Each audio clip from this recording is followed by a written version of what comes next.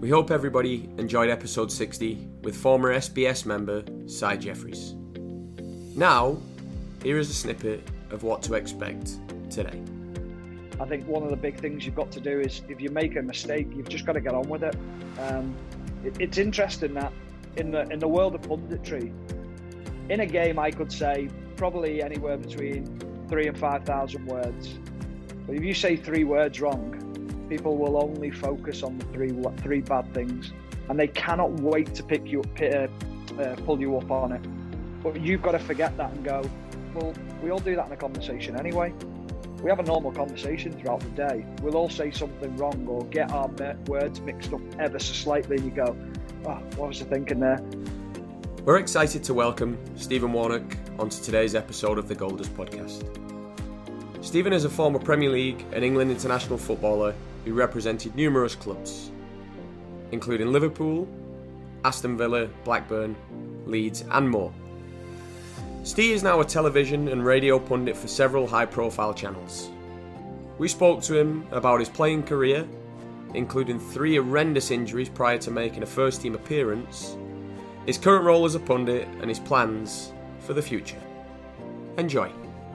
Hello, Steve. Welcome to the Goldust podcast. Cheers for having me. Yeah, well, it's lovely for you to be with us today. Yeah, I'm looking forward to it. Let's see where it goes. So, Steve, to us, Goldust is about sprinkling particles of knowledge to help people. What does Goldust mean to you? I think sometimes it depends. It depends what industry you're in and things like that. But I think it's passing on knowledge. Passing on bits of information that you have held yourself that you think are vitally important or have helped you along the way somewhere to get to where you want to be or the journey that you're on. And those little bits that you can pass on to help other people, I think for me, they're the bits of gold dust that mean everything to you and hopefully mean something to others as well. So, Steve, share with us what your formative years in football look like. Enjoyable, tough at times. I think starting out as a kid, I think it's everyone's dream to be a footballer. And I was one of the fortunate ones to be able to live the dream. But I went to the academy at Liverpool and was fortunate enough to be part of a special academy at Liverpool, and then had a few injuries along the way. But I just, at every opportunity I got to play football, I played football. I played for my school, I played for my local team, I played for the team that was a year above me. I played Saturday, Sunday.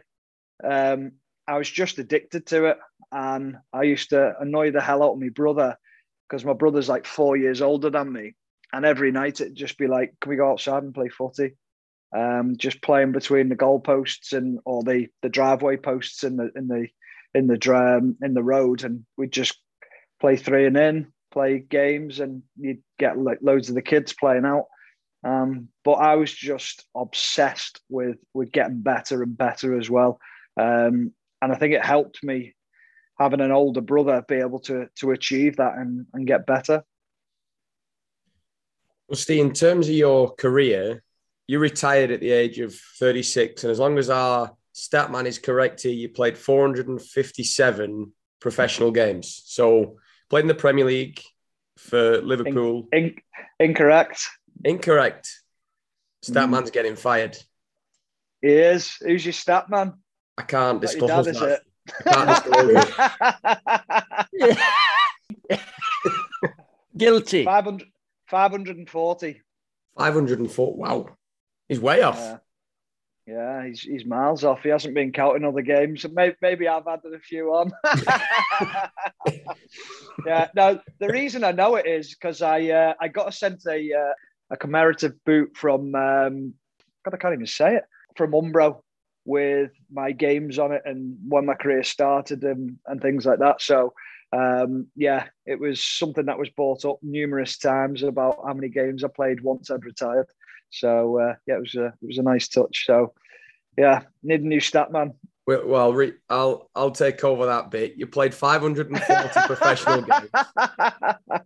Yeah. And you played in the Premier League, obviously for Liverpool, Blackburn, Villa, and then obviously after that, Bolton, Leeds, Derby, Bradford, Burton, Albion, Coventry, and Wigan. And you also had the honour of playing for England, which I think growing up is probably every kid's dream.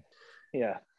When you reflect on your playing career, what life skills did professional football teach you? Well, it's probably good and bad life skills, because I think when you're in the game, you're told where to be, what time to be there, what to eat, what to dress like, and it's almost like a military operation, and it becomes very regimented in the way that you are. But then it comes detrimental when you finish, because you crave it and you miss it and you don't have it.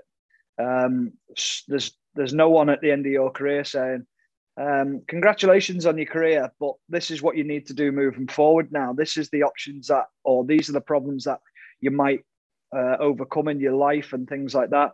And I found it very difficult, because I went into the media world, but suddenly I'd gone from being in at a certain time in training every day, being told where to be, to suddenly not knowing what to do with my day and how to fill a day and what to do. And it was quite lonely. People think it's great. Oh, you'll be retired at 36. And you go, yeah, but I don't want to be retired. I want something to fill my time. So in a way, I'm never late. If I am, I'm very, very rarely late, because I was always taught that it was disrespectful to the coaches, disrespectful to your teammates and things like that. So they're things that have stuck with me. So they're the good side of things. The respect you have for people, when you grow up and when you mature a bit more. But even working in team environments and learning to understand what people need and what certain different characters of people are, if you like, learning those skills as well is vitally important. But yeah, there's pros and cons to being a footballer when you retire. The personal disciplines and obviously have helped you considerably, Steve. But it'd be equally important to share that you had a fair share of injury setbacks as well. Can you share with us what some of those setbacks were? Well, when I first came out of school and went full time with the academy at Liverpool, I was playing in an under-17 game, which was the first game of the season away at Tottenham, and I suffered a broken leg, and it took me about nine months or so to get back. And in all honesty, when I broke my leg, I didn't really think much of it. I just thought, oh, it's 9 months out. I'll just get back and I'll play again when I'm back. But then when you realise how hard it is to get back and all the work it takes to get yourself fit mentally, physically, you're seeing the lads out on the training pitch every day. You see lads who are progressing and sort of making a name for themselves. You get envious and you get jealous and you think that could have been me. And when I came back from my injury, I played 3 games and then I broke my leg again and suffered the same problem. But then I started to have a little bit of an issue with it. People were talking around me, oh, you're injury prone, you've got brittle bones, you've got problems and things like that. So they all started playing on my mind, to be honest with you. I had a little bit of a tough time with it all and turned to drink a little bit and tried to suppress it all and deal with it in a different way. And then found myself out of that, got myself back fit again and thought, right, now we can have a good go at it. I was backed by the club who were brilliant. They offered me a professional contract. So I felt like I owed a lot to the club, and then came back, played for about 3 or 4 months and then broke my leg again. And you just sort of think, well, where's this going to end up? How's this going to go? Do I continue playing or do you just give up? And I just thought, do you know what? There's worse things to be doing than trying to get yourself fit to earn yourself a career somewhere. And I just persevered with it and had the right people in and around me at the football club, friends, family, and things like that. And I think when you come back after those injuries and you have the career that I had, playing 540 odd games, then you go, yeah, well done. It takes a little bit of reflecting later on, where you go, you've done really well to recover from that and get yourself back fit. Well, they're not small injuries. So 3 broken legs. It's not like you've rolled your ankle or anything like that. These are just one broken leg can completely derail a player's career. So you've had 3 of them. And at a point, maybe there's kind of maybe thoughts going through your mind of, is this for me, or is it going to work? Why me, etc. But you obviously did persevere. Where did your mental robustness come from? Not a clue. I think it's just something that's in you.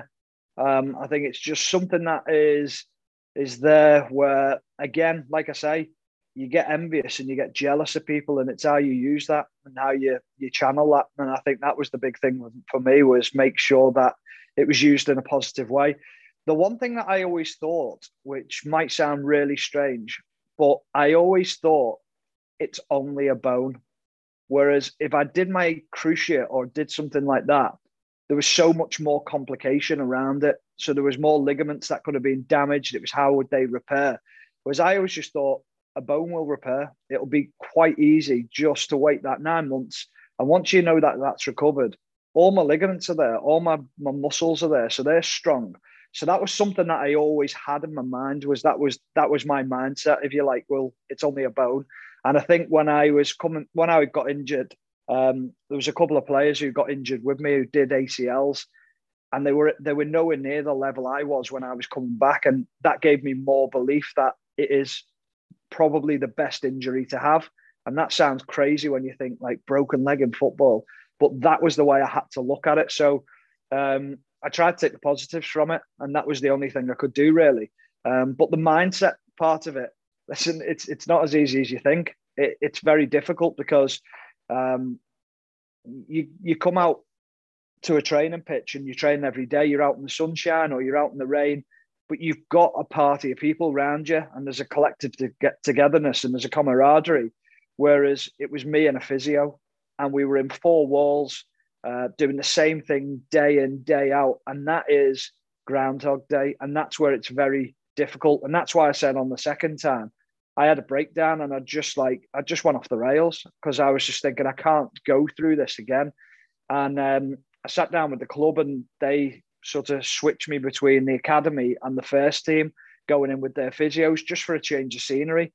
They gave me more time off as I was doing it, more breaks, because they knew how difficult it was mentally to go through that battle.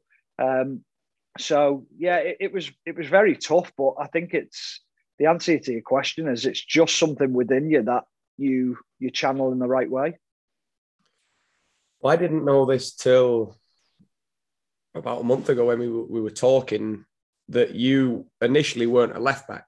So you played as a left back, but starting off, you were a pacey winger. Yeah. Was that because of the injuries? And if so, how did you then have to adjust and adapt your game based on what had happened?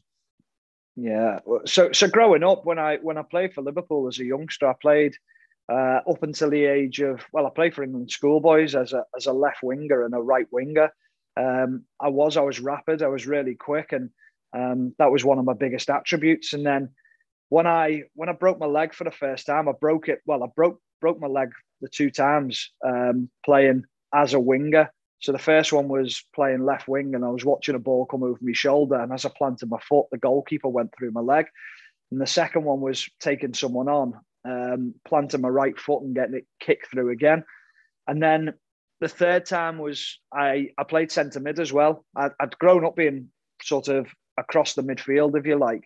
And the third time was being a midfielder, and I got topped. And then we went to play Wimbledon away in it was like a mini tournament, and Wimbledon was the first game. And Steve Highway just pulled me before the game, and he said, "You're going to play centre back." And I was like, "Why?" And he was like, "Because I don't want confrontation. I don't want you going in for tackles. I want you to be able to read the game and understand the game and be able to step into tackles and come onto the game and not have people in and around you."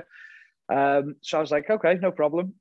And then when I got back fit, I was playing centre midfield, and that's when I went on loan to Bradford and played, I think it was 14 or 15 games at Bradford, and then picked up a slight hamstring injury, which wasn't uncommon after being out for so long. And then I went to Coventry, and I went as a centre midfielder or a left midfielder initially, and joined them. But when I was at Bradford, I played a few games at left back, and then Coventry, I started the season as a left back. Played a majority of my games there, but also played left mid, centre back. So I almost became a utility player. Went back to Liverpool, and I was seen as a left midfielder. And there was myself, Jimmy Traore, Harry Kewell, and John Arnorisa sort of vying for that place. And then I don't know if you'll remember it, because the infamous night of Jimmy Traore's own goal away at Burnley in the FA Cup, where he Cruyffed it into his own goal. I was playing left midfield in that game, and Jimmy Traore was playing left back. Rafa took Jimmy Traore off and said, right, you're going to play left back. And that's where my career in the Premier League started, as a left back. I made my debut for Liverpool, both in the Champions League and the Premier League, as a left midfielder, as a winger, and then played that game against Burnley. And then onwards, that was me as a left back. I did, when I went to Blackburn, played midfield. I played centre midfield for Aston Villa as well, because people knew I'd played that. But yeah, grew up as a winger.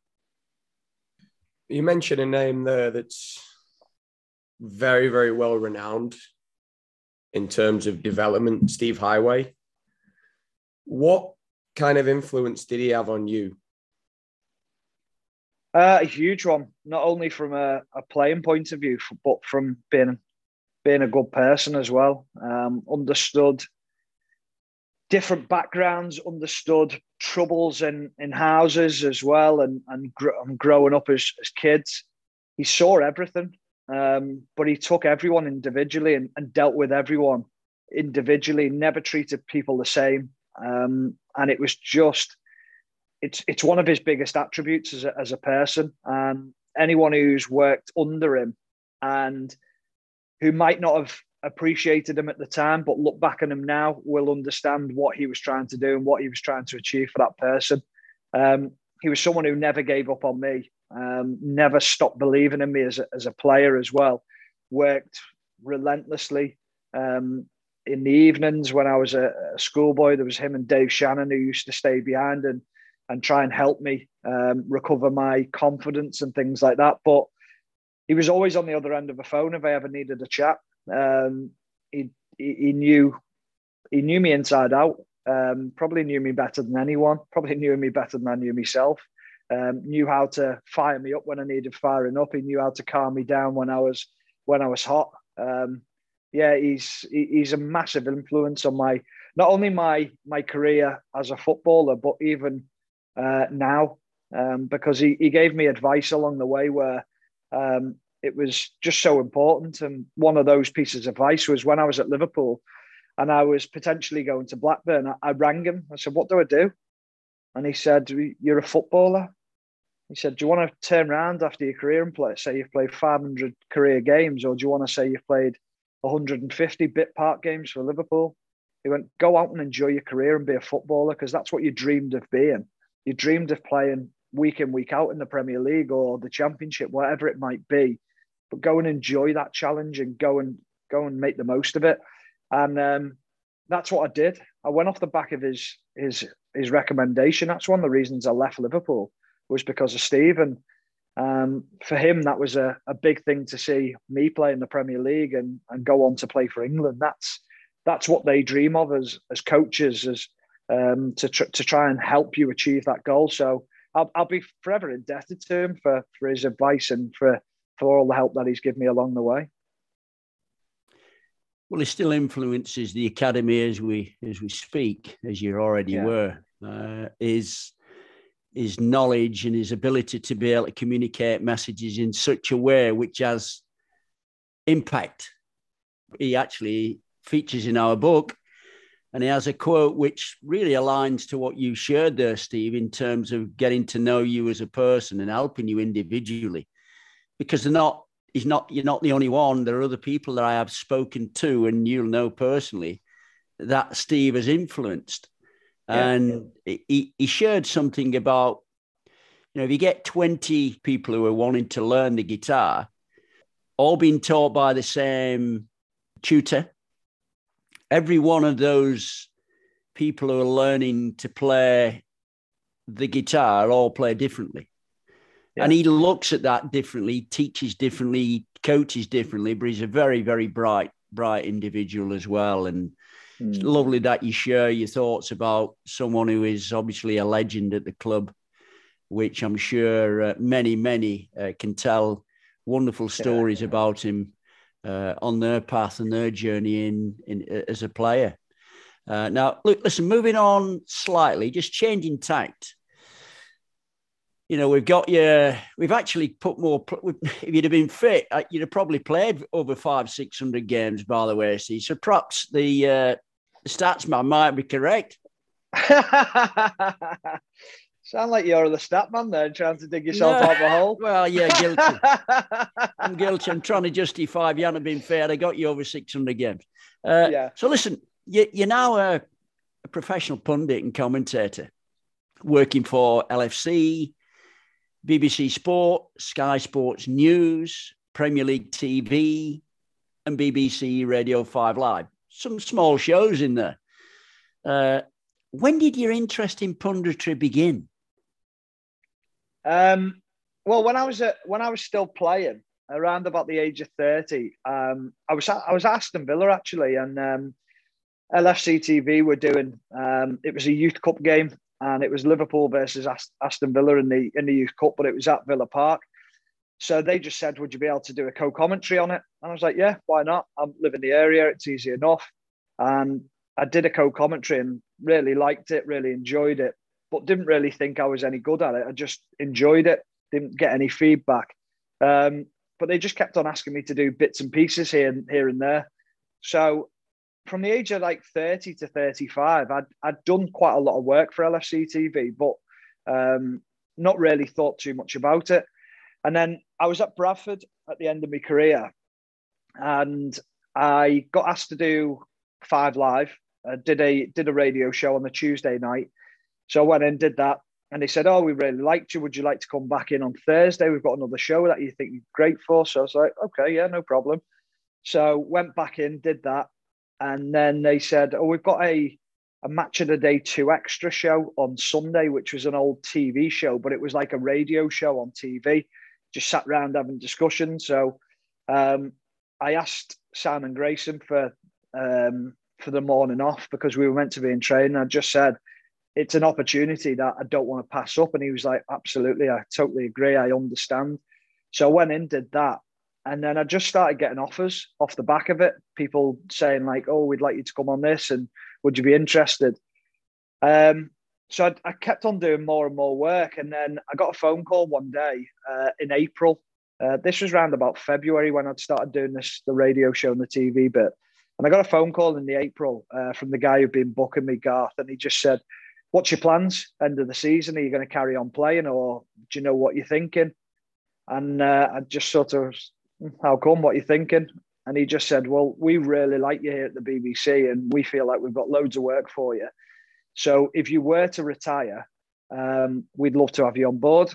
And I just went, "I'll retire then." Literally didn't even give it a second thought. I just went, "I'll retire." And he was like, "What?" And I was like, "Yeah, I'll retire." Because in my mind, I'd half thought about it, but I just thought I need that offer to do it. Whereas if I hadn't have had an offer, I'd have probably just played out another year, maybe got through another year. But I just thought that opportunity to carry on and not let someone else take that opportunity was too good an opportunity to turn down. And I've been obviously fortunate enough to get the phone calls and things like that, but I work hard at what I do, and hopefully that sort of that's shown when I'm on TV or when I'm on the radio that I put a lot of effort into what I do. What is it about the punditry that intrigues you? I mean, to retire just like that. I mean, obviously you said you needed an opportunity or an offer to then force you to retire or to give you that decision to. But what was it that went, yep, punditry, I'm enjoying it, this is what I want to do? Well, I go back to Steve Highway before, and I'll tell you a quick story about him where he said him and Alan Hansen were retired and they offered them both chief scout roles at Liverpool. So they went to this game one day. I think it was Tranmere they went to. So they both sat in the stands and Steve's talking to him about this player, that player. And Alan Hansen just goes, "This isn't for me." He went, "I'm going home." And Steve was like, "What?" He went, "I'm not sitting here watching this." He said, this isn't me. I need to do something else." And Steve said Alan Hansen would be probably one of the last people you would have thought would have gone into punditry.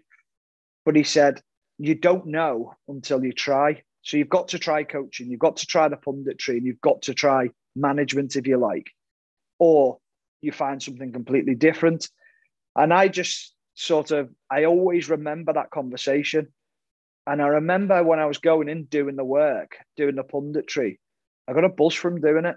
And I also felt, not big-headedly, but I always thought I'm quite good at it. I'm able to get my points across quite well. I'm able to break the game down, which I didn't think other people could in a way. And I just thought, the feedback as well that I was getting was positive. I'm thinking, well, these are the BBC and Sky Sports and things like that, and they're all telling me I'm doing a great job and there's huge potential there. Then you think, well, if they're going to believe in me, I've got to believe in myself to do it. So it just felt so right to give it up. And I get excited about it because I think there's the side to me that says there was times in football where my brain would do things quicker than my body could, and I just couldn't keep up with my brain. Whereas now, when I talk about football, I see things which I probably couldn't do on a pitch, but I can talk about them equally as well. And I think that's something where I look at it and go, okay, that was my skill set. So I know that that's my skill set. So try and utilize it. So when you're falling into a wonderful niche where it links with a skill set, but from getting out your car, so you go watching a game live, Steve, you get out your car, you get out your vehicle, you walk into the ground. Take us on a journey of what a typical game day experience looks like for you, and the type of experiences of when you bump into, because you're not going to just walk straight into the ground and not see anybody. How does that actually furnish and start to create a foundation for what's to come? Yeah, the thing for us is that the game day starts a few days earlier as well. It's what's the narrative of the game? What's the story behind the game? What's the potential outcome of the game? So where can a team end up? What does it do to them relegation-wise or promotion-wise, whatever it might be? Who's the informed players? What's the structure behind the team? How do they play? What are the fans feeling about them? You've got to take everything into account as to what you're commentating on. Or what you're speaking about, and that's the big thing. So my job now is the greatest job in the world. I get to watch football all the time because I have to study it. I have to study what's going on with teams. So if there's a game on TV, I will watch it, and I'll have to watch it, which is great. So I've got great excuses to always watch footy. But turning up to a game, more often than not, you'll be sort of 3 hours before the game. So you'll be there quite a while before the crowd get there. But you get in the media room, and I'm talking post and pre-COVID, because you look at the situation and what happened there. That was a horrible time to commentate in and things like that. But now when you're in the media room, the buzz, the excitement in and around the game that's getting commentated on, you will all sit around talking about the teams, who's in form, who's not, why you think they're not, why you think they are. And you're just taking little bits from different people, but not trying to give away too much of what you're thinking as well, because you don't want to give the best bits away. So you're trying to be quite cute in what you do. And then discussion with the commentator will probably be either night before or on the way to the game. It'll be a brief sort of what time are you getting to the ground and what have you. And when I get in the commentary position, I like to write my notes when I get in the commentary position because I feel like I retain it more. Whereas if I was to do my notes 2 or 3 days before, they'll sort of disappear out my mind. Whereas when I'm writing them down, they're fresh and they're storing in there. You'll get different people working in different ways. It suits everyone's completely different, as we spoke about in coaching. But that's the way I like to do my work, and I often leave the commentator to just to leave him to his own devices, because I just think the team news that's coming in is fresh. There might be changes. You're trying to work out tactics of the team. So you'll do that together. You'll try and work out the tactics, where people are playing, why he's left people on the bench. And then more often than not, I'll just let him get on with it, because he's got to write notes for the opening lines coming in. He has to do the team, give the team out before the game and things like that. And then when the game opens up, my job is to, I used to always think it was about stats, and people wanted to know who'd scored how many goals and things like that. And I was working with Ian Dennis, who works on 5 Live, and he was like, "What are you writing down there? Like, what have you got written on your notepad?" I was like, "Well, stats about everyone." And he opened his book and he went, "That's my job." He went, "You do the job that no one else can do." And I was like, "What's that?" And he went, "Take me into the mind of the player, take me into the changing room, take me onto that pitch and tell me why things are happening." He said, "I can't do that." And he said, "And all the fans and the people on the radio can't do that." He said, "So you give me insight as to why things are happening, what tactically could change, what can happen tactically." And he said, "And you will become a better pundit." And I started doing it, and I just thought, wow, this is completely different. Because I wasn't concentrating on the things, trying to get things out that I'd been researching for hours. It was giving insight as to why things were happening on the pitch. And I loved it. It opened my eyes completely again. But it was just that one conversation. And you see punditry in a completely different way then. Follow on from the previous question, if I may, Steve. You mentioned about going into the mind, because obviously you're a former player. You've got your educated, I guess most of it subjective at best, but certain facts, which shots on goal, player stats, all of that type of thing. But when you're again coming back to getting out of vehicle and marching towards the ground, are you getting a sense of the atmosphere from the crowd? And I know you're 3 hours. You're 3 hours before the kickoff, but they're still mulling around, aren't they? Are you picking anything up, or is there anything where you go, "Yeah, listen, that's a nugget. I'll keep hold of that, just in the event that I may be able to drop it in"? Yeah, is that also a point? Yeah, you're always looking for something like that, but you can sense an atmosphere when you get to a ground, and that's the biggest thing that you've got to try and pick up on. The other thing I look at as well is I always watch the warm-ups of players. Who looks confident? Who looks nervous? I'm constantly looking for little things in that. But yeah, you're often what you'll find is that when you leave the media room and you're walking through the concourse, or you're trying to get up to your position, that's when you'll speak to a few people and you will pick up little bits, and they'll tell you why something's so important or why they're not concerned about something. And they're the little bits that you try and use. But I'm on fans forums all week, trying to find stuff out, what the fans are thinking, how they're feeling about certain things. And it's trying to relay that as well, because what you're trying to do is, I'm not trying to be Stephen Warnock, ex-Liverpool, Blackburn, Leeds and things like that. I'm trying to be Stephen Warnock, impartial pundit. What I'm trying to get rid of is all them clubs. I want people to respect my opinion because it's a good opinion. I don't want people to look at me and go, "You're biased towards a certain team," because that's one thing I try not to be. I try not to do that. I had something with like James Milner, who's a friend of mine, and someone had a pop and said, "You can't say that about him, he's your mate." And he spoke to me after it and he was like, "If I'm having a bad game," he went, "you tell people I'm having a bad game. That's not on you. That's on me." He said, "You can't try and look after me." He said, "because you're the one who looks bad at the end of it." And it's true, because I've got mates who are still playing now and I have to call them out on things. But I'd fully expect it the other way. I wouldn't want someone to protect me if I'm having a bad game. If I'm having a bad game, I know I'm having a bad game. Well, Steve, there's a part of, I guess I'm trying to think of how I word this one. As a player, you have an understanding. So as a player, you understand the game. Yeah. As a pundit, it's completely different. And even as coaches, it's different.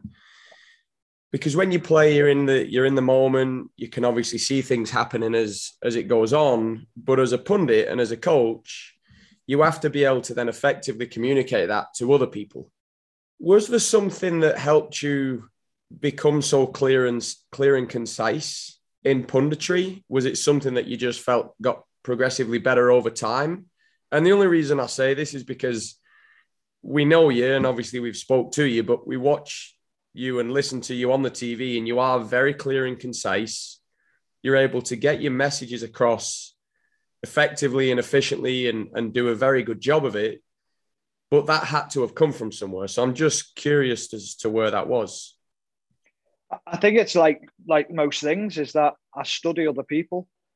Like, no different to footballers who watch other footballers growing up and they try to emulate them and take the best bits of them. Now, I listen to other pundits and I try and learn from other pundits. But then there's the other side where you evolve naturally. You get more confident in what you're doing, what you're saying. But that comes with practice. That comes with making mistakes as well.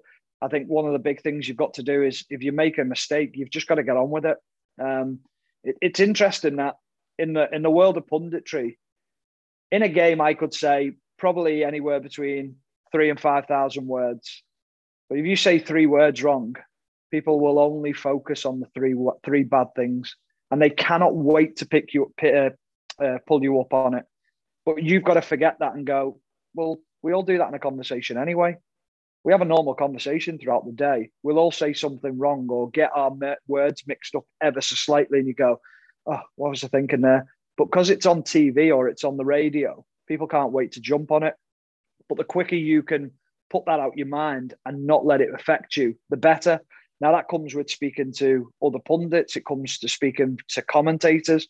But the one thing I looked at when I was doing this was, how do I get better?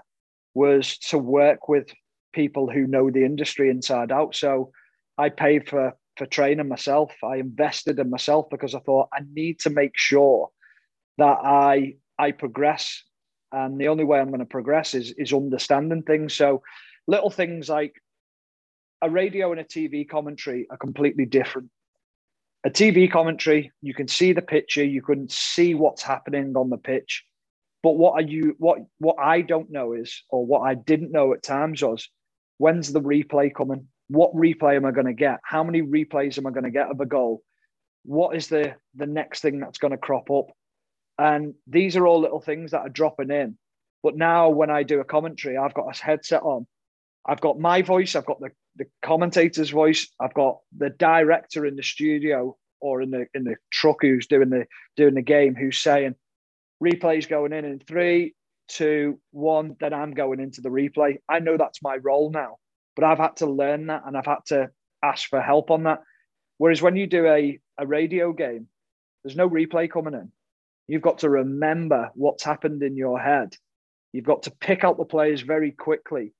But what you don't have to do is, you don't have to rush it, because there's no replay. You don't have to talk over anything. You don't have to dissect it. You just have to paint a picture. So when you do a radio game, I have to tell you what's happening, but I also have to tell you where it's happening and how it's happened, because you've got no idea where it is on the pitch. So I'm trying to create that in your mind and give you something. And that's a skill set in itself. And it's something that I'm still learning, still trying to get better at, but I feel like I have improved on it. But again, it comes from listening to other pundits and listening to the best. The one for me who I always listen to is Jim Beglin. Jim's been about for years, had a similar career to myself. Not a household name as such, but played for big teams, being part of big teams. But Jim's sort of career was curtailed early, and he went into the punditry. But Jim's done World Cups, he's done Champions League finals, he does all the big games because he can paint a picture. He can talk you through a game. He can give you analysis. He's so skilled at what he does. So I play golf with Jim, just pick his brains. I just say, listen, and I'm brutally honest with him. I say to him, I want your job. I want to get to your level where I get to that point where I'm the name that people want to go to. And he appreciates and recognizes that, because I'm sure at some point Jim wanted someone else's job. Now, I'm not saying I'm going to get there in the next year. I know it's going to take 10, 15 years. But by that point, hopefully, that'll be my time to get that and get that opportunity. So that's the goal you've got to set yourself as well when you go into this industry. Do you watch yourself back or listen to yourself after you've commentated? Yeah, that's part of the training as well. Sometimes it's not nice. It's like they used to call them video nasties, didn't they? When you used to do the sort of the games, the analysis of games in club football. And it's tough at times, because you think, God, what am I going on about there? What am I saying there? But again, the only way you'll learn from it is being harsh on yourself and learning and trying to correct it and put it right. I try and do it as much as I can. I probably don't do it enough, but sometimes when your workload's that much, it's very difficult to try and fit it in and correct things. The one thing I try and do is when I go to games, I try and take notes with me. Because what you often realize is that, and you'll probably pick up on this now, we call them buzzwords. So it's something that a word that someone uses all the time. So mine used to be excellent.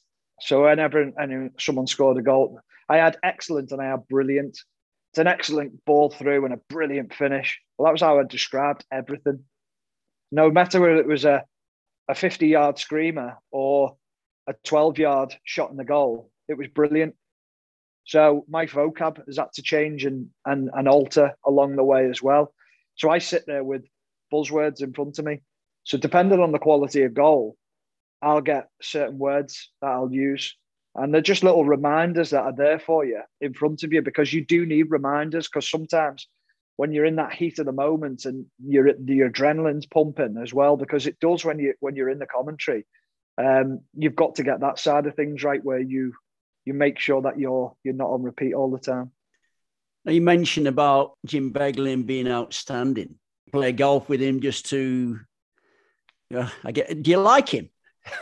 I like him a lot. The thing is I really like Jim. I think he's great company, but that's where, listen, I don't walk around the old 18 holes asking him for advice all the time, but he has been someone who I've turned to when I've had decisions to make about jobs or things like that. But I think Jim enjoys it as well. I think he likes the fact that I'm hungry to succeed and things like that, because and he's such a generous guy, because he'll always give you his time on the phone, or whether you want to go and have a coffee with him and have a sit down because something's happened. But even now, Jim has moments where he's had tough times, and even when you send him a message to say, listen, I heard what happened at the weekend. I'm sorry that you're getting a little bit of a rough ride over it. They mean a lot to each other, because in the punditry world, it is a lonely world, and you've got to sort of rally around a bit and look after each other, because it can be quite cutthroat, as I say, with social media, and people want to put you down straight away. And like I said earlier on, you get to that point where people jump on the one negative and can't wait to see people fail, if you like. So, but no, I think Jim's just an absolute diamond of a guy. I love his company as well. But yeah, I might go for one hole of asking him questions about punditry. So, in your opinion, and if you had to write a checklist of what the differences are between a good and a great pundit, what would be on your list? If you're talking about a pundit for a commentary game, the biggest skill is not to talk for too long.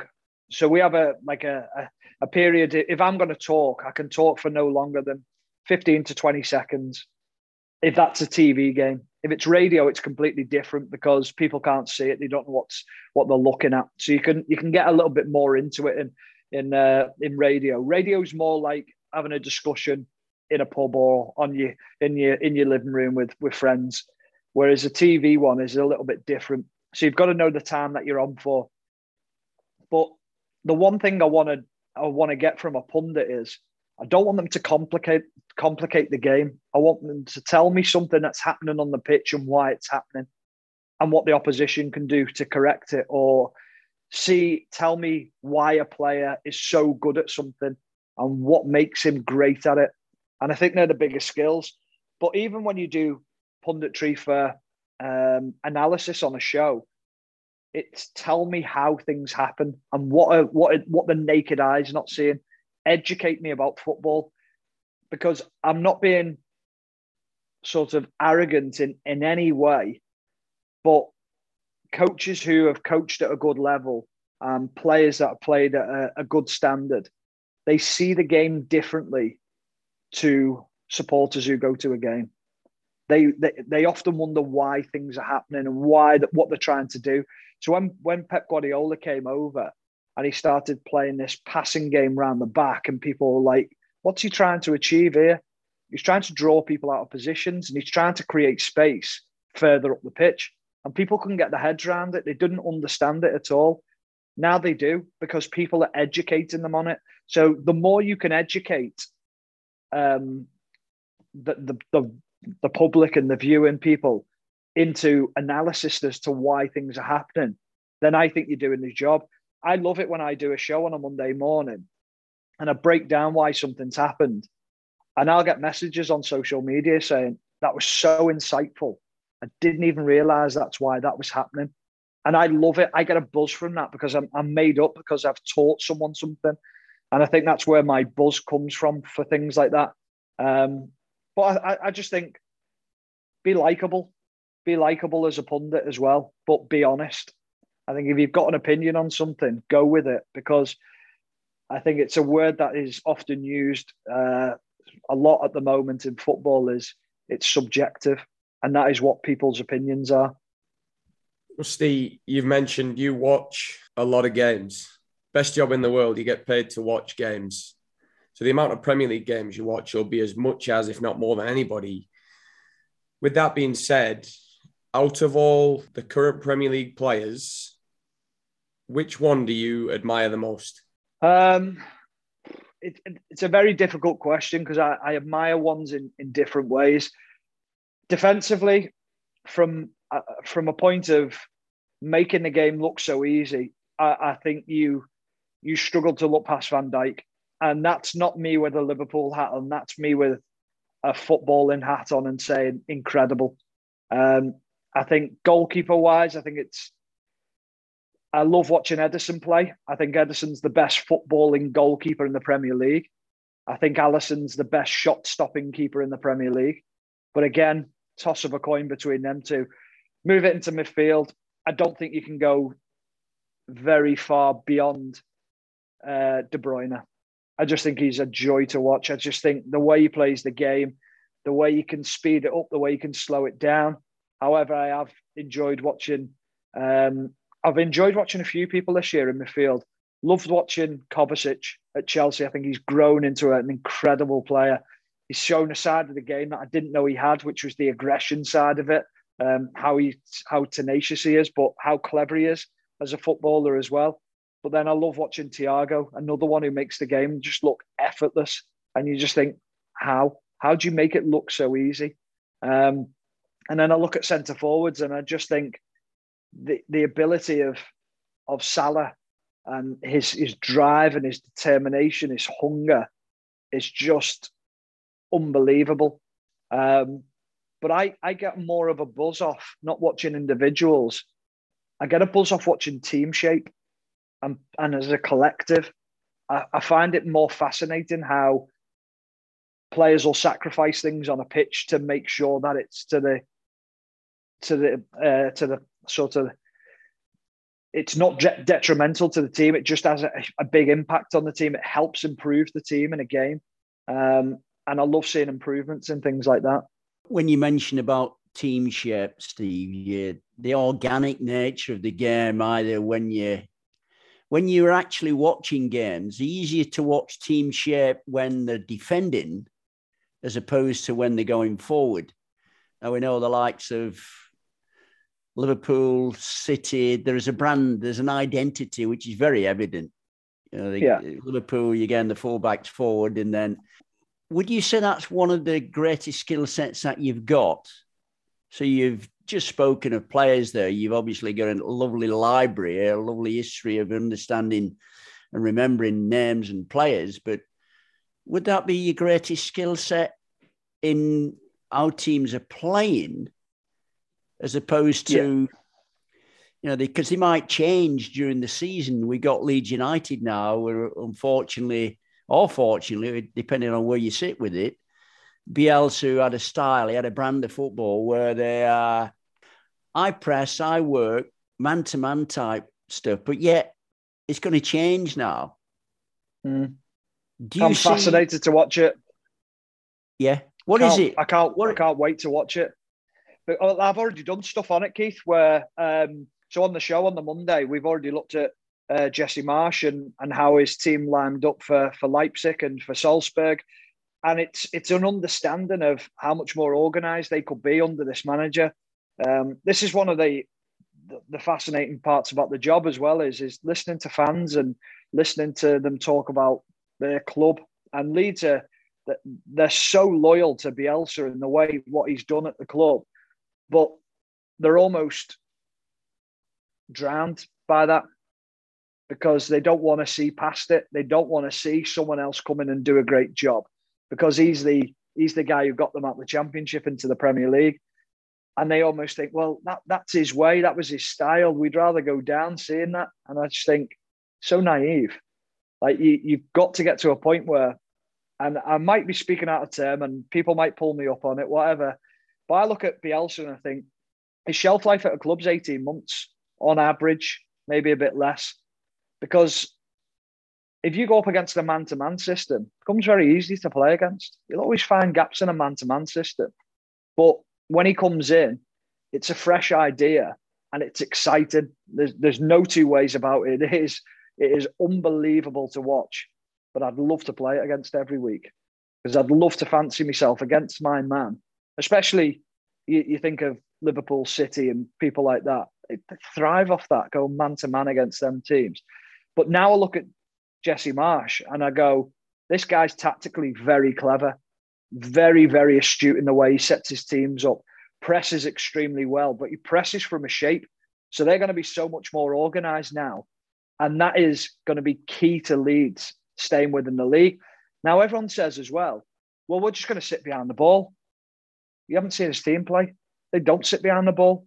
They're attack-minded. They're unbelievably free when they attack. But what they are is unbelievably organised in a press, which is what Leeds have never been under Bielsa.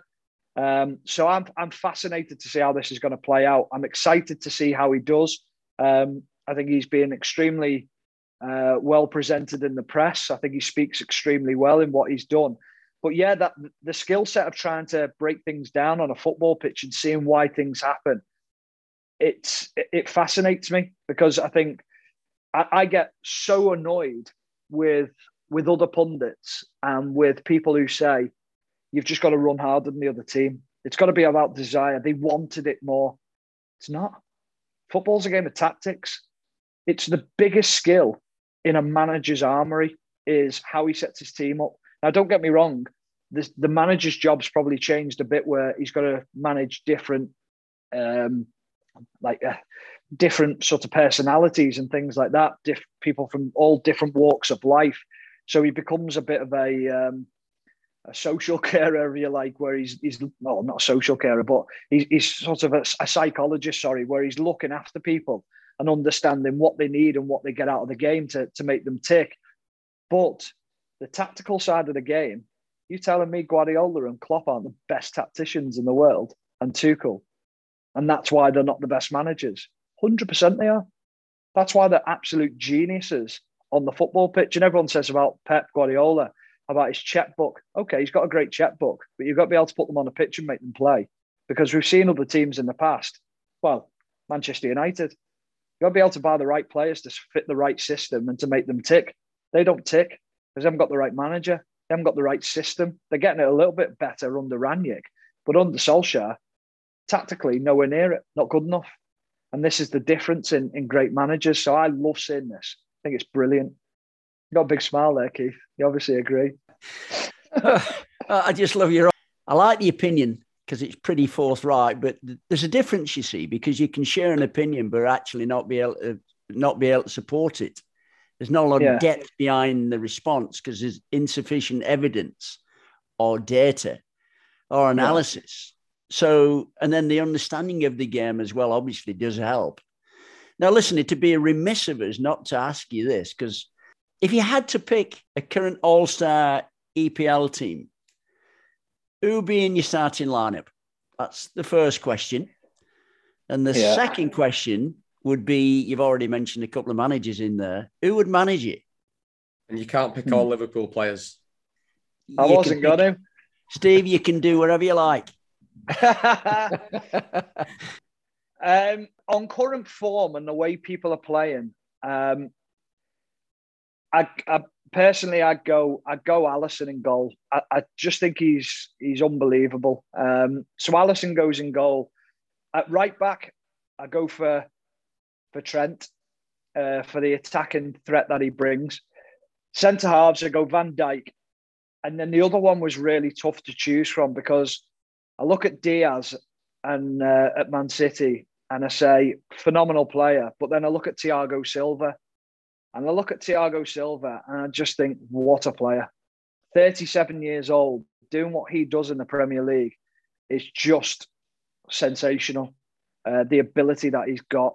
So I'm going to go with Thiago Silva. Left back, everyone will go Robertson. But I had to fit this guy in just because of how good he's been, is Cancelo. And I didn't want to put him in at right back because of Trent's ability. But I look at Cancelo and I just think the guy is...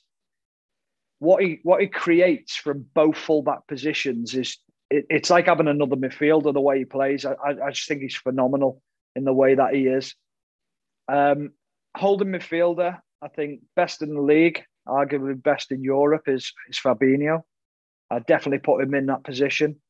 Then I go with De Bruyne. I think De Bruyne fits into any team in the Premier League comfortably. The other midfielder was the tough one to pick because there's so many great midfielders. But it might surprise you a little bit, but I go Gundogan. I think what he brings to a team without being outstandingly pleasing on the eye, as in he's not got this ability to pick killer passes, but he's almost like a modern day Frank Lampard, where he arrives at the perfect time in the box. He understands when to make runs. He understands how to pull players out of position. And I just think he's so good at what he does.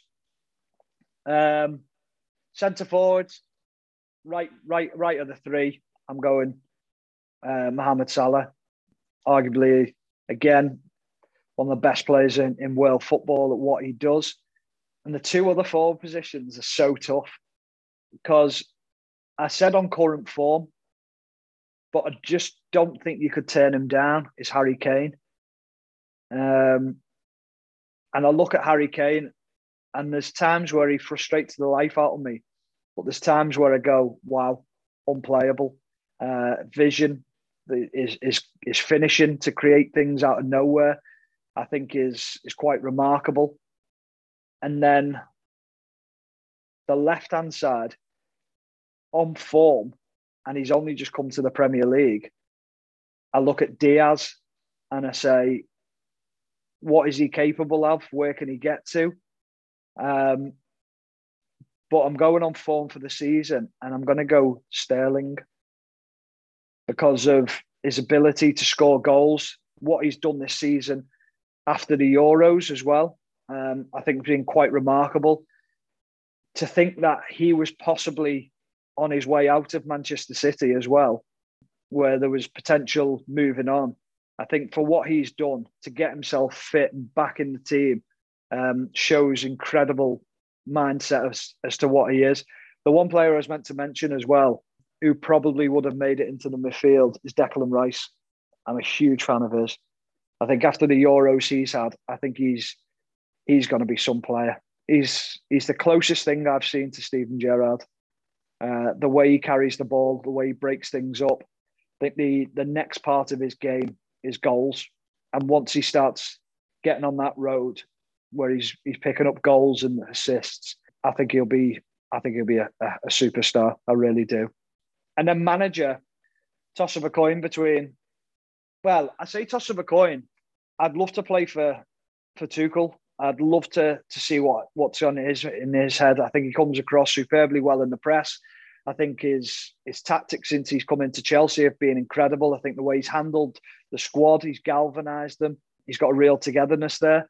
I think it'll be interesting to see how things play out now with the situation at Chelsea and how he manages that. But I think what he's done over the past few days has been superb. But it has to come to Klopp and Guardiola. And I literally go for Klopp because of the enthusiasm and the character of the man. I think Pep had become too much for me after a couple of years, too intense. Whereas I've met Jurgen, I understand him and know what he's about as a person. I think he's a great character. I think you can have that. There's a different side to him where he can shut away from football. Whereas I don't see that with Pep. I think he's football and he's all in on football and that's it. Whereas I think even the best of us need to be able to step back at times and enjoy a different side of things. Some lineup there. Have I missed anyone out that you think should be in? I would go, look, I think we'd be able to play against anybody, wouldn't we, in that side? Is toss of a coin you got falling and you think, up and coming, where would he be? Maybe on the subs bench. I'd certainly have him. It'd certainly be in around the four, wouldn't he? He's brilliant. Brilliant player. Yeah. Yeah. And I think there's a few English players. You mentioned Declan Rice. I think you've got him, and straight away it then took me to England, and you look at that and go, you have the likes of Bellingham and Rice together moving forward in the next few years, and the amount of players that are in and around there. But Steve, look, from our side, well, first and foremost, I thought I had the best job in the world, coaching, and then coming up here and interviewing people, and I'm sat here going, I might need to revisit this one. If you need an assistant pundit, just give me a bell. You're going to have to get in the queue. Everyone says that. Everyone loves my job. Yeah. It's funny because I was into the BBC last weekend with Dion Dublin, and someone said something to him, and he just turned around to me and he just started laughing. He said, it's crazy this. He said, we get paid to do this. He went, we've got the best job ever, haven't we? And it does sometimes you just sit back and you go, very, very lucky. But don't get me wrong. I think you guys who are in coaching, I think like the love you have for that is just as equal as my love for punditry. It's finding your passion and rolling with it, isn't it, as much as you can, and enjoy it. There's going to be difficult times along the way, whichever way you look at it, but the better times far outweigh the negatives. Yeah, I agree. And I think with that being said, obviously from our side, we want to thank you for coming on today. It's been absolutely top draw. Obviously, we know you, so we listen in and we follow up to what's going on. But hopefully one day over the next few years, it might be World Cup final, England are playing, Stephen Warnock's the dream. That could be it. Yeah. Well, that's the big thing. I mean, it's funny because they're my aims. I've been fortunate enough to commentate on World Cups already, where I've done like a couple of off-tube things. But my goal now is to try and get to a World Cup and be a commentator at a World Cup. It's to get the big games. I do Champions League games. I've done the Copa Libertadores final. I've done the World Club Cup final. And I'm only 4 years into my reign as a pundit. So I look at that and go, you've got the foundations to be able to achieve that. So fingers crossed in the next sort of 5 to 10 years, or maybe a little bit longer, that is the ultimate goal. And whether I achieve that or not, I don't know, but I won't give up trying. Well, we wish you the best with it, and keep up the great work. And thank you very much for coming on. Thanks for having me on. Much appreciated.